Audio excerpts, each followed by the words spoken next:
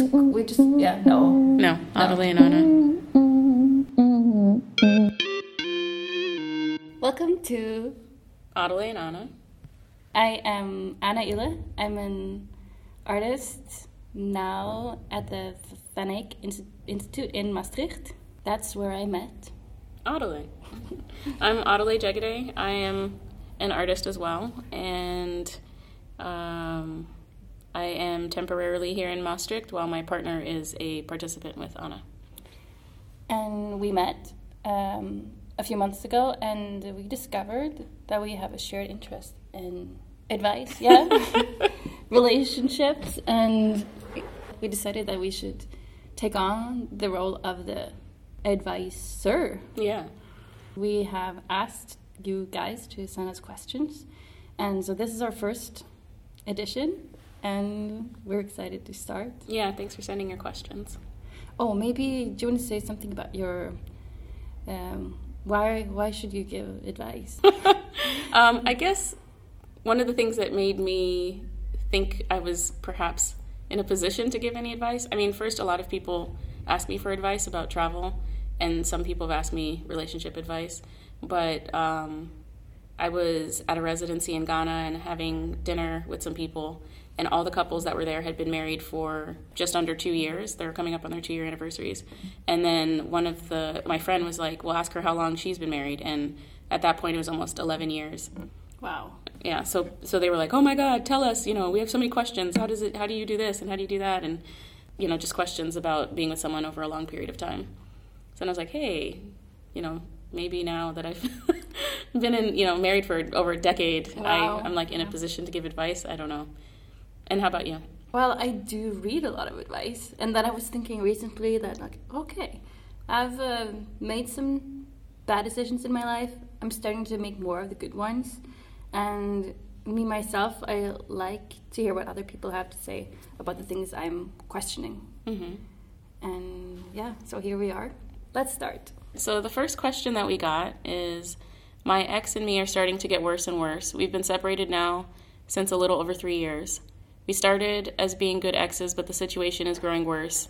He's getting verbally aggressive to me, and I'm getting more and more sad and introverted about the whole situation. I don't dare to speak back and say something about this. This has been going on since 6 months or so. What to do? Yeah, I think the thing in this that stands out is the word ex. There's an idea of being separated, so it seems like you don't necessarily have to communicate with this person. No.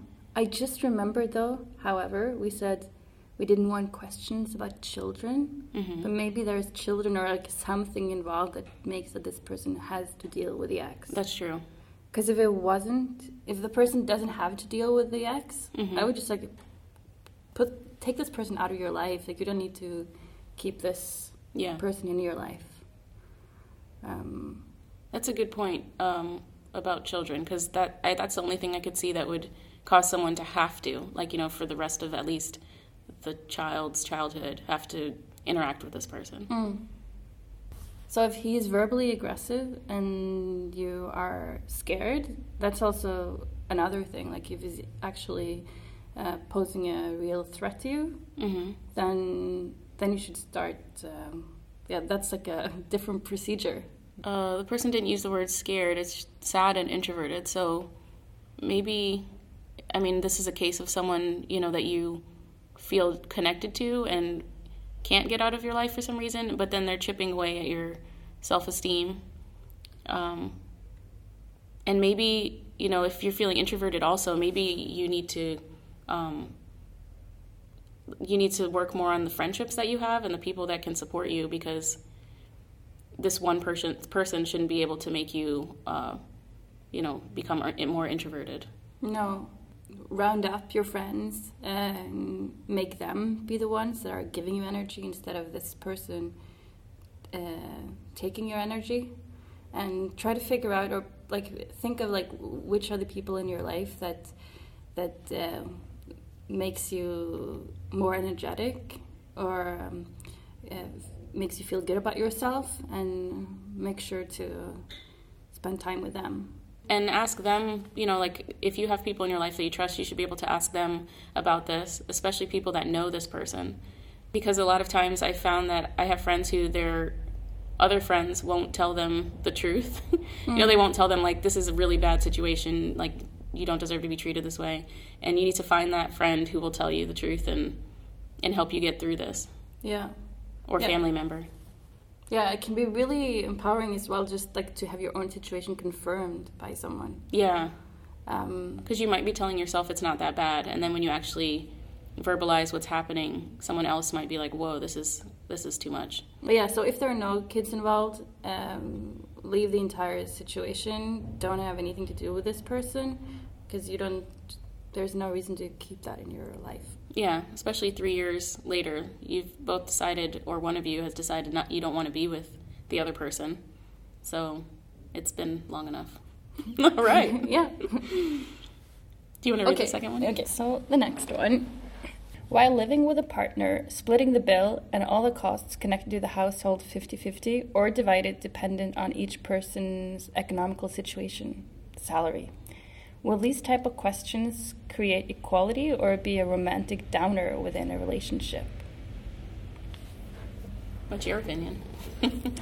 My opinion is according to salary.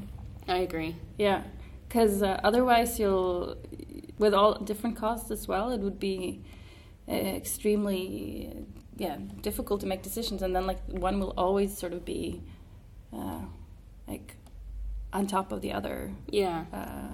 And I've seen this situation with friends where the relationship economically benefits the person who makes more money when they're splitting, because they're paying, say you had rent that was like $1,000 and you're splitting it 500. For someone who makes a lot of money, that would be nothing, but for someone that has a low income, that could be a lot, where it should be more, instead of thinking of equality, you need to think of equity. And so, I had a friend who her partner made significantly more than she did, and he went on vacation without her because she couldn't afford to go. So if you're not sharing... That's definitely a romantic divider. Yeah. And I think a lot of people think talking about things is like the term here was a romantic downer. But I think we need to get out of that kind of thinking, because that's kind of the problem we're having with people not wanting to talk about consent, because they think it's not sexy, So that's like one instance where it actually causes a lot of harm to not talk about things because you think they're not romantic. And I think for me personally, it's romantic to like be able to talk about anything with somebody, to be like, I feel like this situation isn't fair because I have a low income and, like I'm paying half the bills. It's using up half of my income, for rent or whatever. Just to be able to like really talk about the things that you're going through with the person you're with is more romantic, I think. Yeah, I'm thinking like from the person making less money, and trying to think about like from the person making more money. Mm-hmm. Is it easier to feel that it's unfair maybe for that person? I'm sure it could feel unfair, but what's fair is a same percentage coming out of your income. So if you're each paying, 30% of your income for rent, and that means one person pays way less, that's still more fair. I guess people that have more precarious job situations, it can even be more difficult than saying like this many percentages, because maybe if one person only works 50% or like doesn't work air quotes like enough, so that the percentage would be low, so maybe the other partner would say, oh, but you should work more to make more. But then I think it has so much to do as well, like at the base, that you have to sort of respect each other's livelihood, or sort of this the base. Yeah. So sometimes maybe it can't even be 50-50 because it's too, like one person doesn't make enough, or but it's almost like it has to be some sort of bargaining where both are okay. Yeah. But it definitely... Well, yeah, when I say 50-50, I mean percentage, of the income. So this split in half, the actual money, it doesn't work to And I found that, a lot of people adapt their life as they make more money. So if you're in a relationship with somebody who's making more, their standard of living might be higher. And then if you move in together, they might, require, in quotes, a nicer apartment than you can afford. So there has to be some kind of balancing with that. Yeah. I think for myself, I've done it in the beginning of a relationship. We just had this deal, so because I was making more money, and then it was like, okay, if you want that fancy cheese, don't use our shared budget. Mm-hmm. So it would be like, well, if I'm gonna get a fancy cheese, I don't want to eat it by myself, Mm-hmm. So then it was like, yeah, whatever is this division, I wanted to be shared. And I'm thinking of a situation where I went on vacation with my sister, who makes more than I do, and it was a 4-day trip, and we could have just split the price, but I suggested, what if we travel the first 2 days the way that I travel, and then travel the second 2 days the way she travels. So the first 2 days we stayed in an Airbnb, and we ate breakfast there, and we just did more affordable things. And then the second 2 days we stayed in the Ace Hotel and did the things that she would want to do. And it was fun because we both got to see what that other person's idea of a vacation was, or what they would do, and experience it with them. For her, it was fun because she wouldn't have done that. She wouldn't have stayed in an Airbnb with someone that lives there, the person that he lived there. But then she was like, oh, this is kind of cool because he gave us maps and he told us hints for the national park, and so it was just having two different experiences. And I think that sometimes the person who makes more, instead of expecting the person who makes less to live up to those, whatever their living standards are, should appreciate the different experience you can have when you do things more affordably. I don't know, but I think it's a really important question. Yeah. And for the most of it, I think it's so easy. The more money you have to live as comfortable as possible, and it's such an efficient way of excluding people. Yeah. And so the same in a relationship.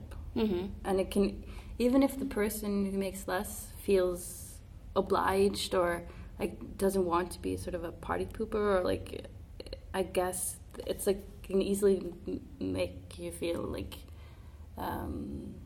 inferior, or can you give a really sort of, I don't know, I'm just recognizing for myself that it's I should be making more money, I should be doing this or that. Mm-hmm. But that doesn't necessarily at all have to be the case. Yeah. You just don't have to, I don't know, change your consumption, or think you need to make more money because maybe you never felt you had to make more money until you met this one person. Right. You felt you weren't pulling your weight, as people say. Yeah. Yeah. And in terms of dating, I think, if someone suggests, this happens sometimes with friends where they suggest a place that's out of my price range. I think if you're dating and you're going to expensive places and you're suggesting the place, then you should pay for it, and then be fine with the other person taking you to a place they can afford, within their means. I don't think people should be spending more than they can afford. No. And if you see someone else buying a soup at a restaurant, then you don't split the bill. Exactly. Oh my God. And this happens to me, because I'm a vegan, where, there was a group dinner here, one, I don't know if you were here yet. Oh, I was there. It was horrible. Because I had mushrooms and potatoes, and then people were ordering, lamb skewers and all this stuff, and I had to pay 20 euros for potatoes and mushrooms. And then it makes you not want to go out. Yeah. It's weird that people can't see that that's not fair. And it's really not a bad thing to talk about money. No, and I think it's, we have another question about, maybe we'll talk about it next time, but about dealing with your friends earning more than you and social expectations. Maybe should we just take that now? Yeah, it makes sense to keep Where is going. it? You wanna right here. Go ahead. Yeah. How do you deal with your friends earning more than you and social expectations? So I think it's a good question because I have a hard time with this too, where people are let's go out. And then, my partner and I have decided we need to, cut back. We look at we have a budget and we look at it and like, oh, look at this category, like we went way over what we were supposed to. But then you kind of, in the moment, you just want to go, yeah, and go out. Do you find this happening? Yes. I think for a while I solved it by having like people only like with a sort of the same economical situation as me, which is more or less, as artists at least, it's like sort of a like everlasting student budget, you know, like that's the deal. But luckily I don't anymore only hang out with artists. Like I try to mix it up. And then it's definitely the case. But I have noticed that I try to like initiate things that are cheaper, sort of also to make it clear for other people that you don't have to like go to this fancy restaurant to do something, or even like inviting people home, which is like, I don't know, I feel that that's happening less and less. I agree. But it's like the cheaper option. And it's also sort of a more intimate. And you can have better discussions because there's not all this extra noise and interruptions from, like ordering and. I noticed this. It was confusing to me when I was in graduate school, when people were going into debt to be there, and we were students, but then everyone would go out to eat all the time, and and a lot of us lived in the same neighborhood, instead of just like going to someone's house, buying some wine or beer or whatever, and like cooking together or something.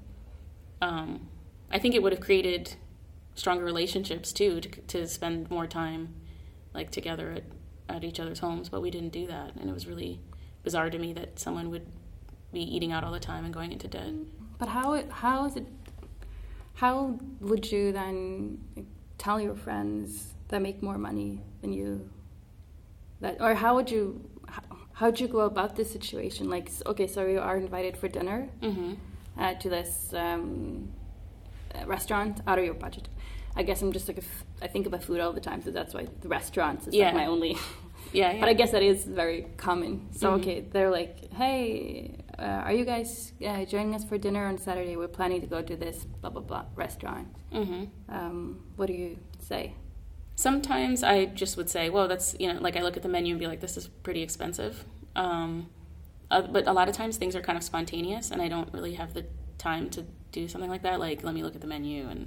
And so what I usually do is, and some people think this is, like I've actually had, like a wealthy artist that I went out to dinner with make fun of me for what did I do? Like I didn't order a drink, and I ordered like something small, and he like pointed it out.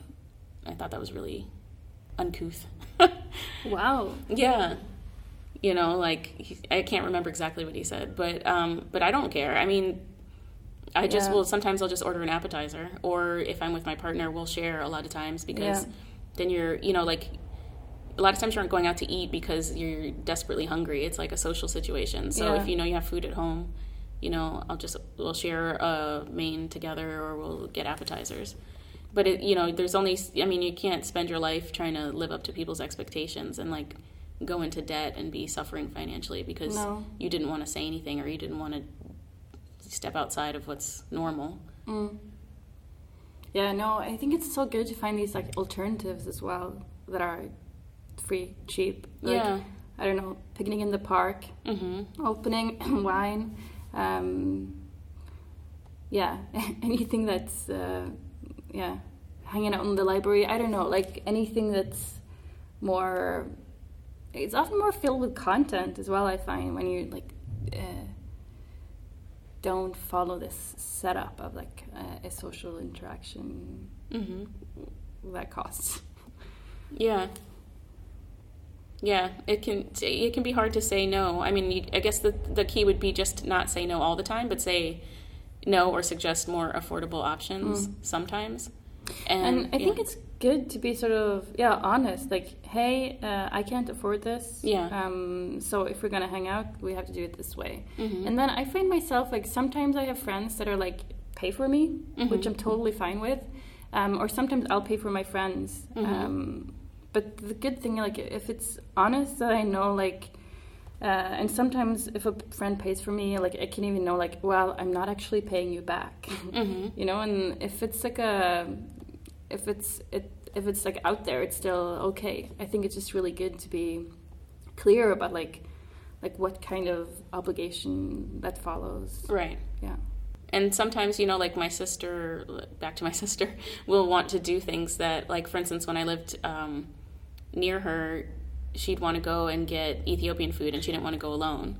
And so I was just like, well, I can't, you know, at that point I was like barely eating in restaurants and really on a tight budget. And so she would say, like, I'll subsidize, which meant like I'd just pay $5 or something, and she would pay the rest, or I'd pay nothing. But like, sometimes people are willing, you know, who make more money are willing to pay some of it if you, you know, for your company. Yeah. And then you can always return the favor by doing something in your own budget and your own way. Yeah. And some more expensive things I definitely have been skipping. Like the worst part of like this that's related to this question that I would say are weddings. Yes. They're so expensive. Yeah. And sometimes there are like several of them. And and you can't really, yeah. So I have been just skipping them. Yeah, I totally agree. Because there was a phase where a lot of people were getting married, and you could spend easily $1,000 going somewhere in the U.S., going somewhere for a weekend, because the flights, the hotel, you know, sometimes it's like in a remote place where there's only one option for the place to stay, so you can't even have an affordable option. And you can't even speak to your friends. Yeah, you don't even, Yeah, like, you go all the way across the country, and then they're so busy with their wedding that they don't even talk to you.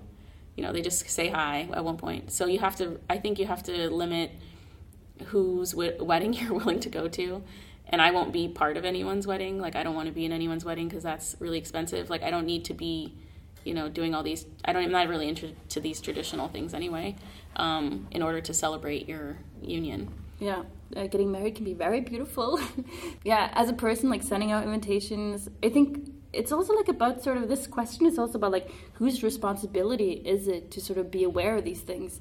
And it's also definitely the person of money. Like, are you in any way like making the person with less money feeling guilt, or or unconsciously, like what kind of ideals are you like projecting on your friend or this friendship? Yeah.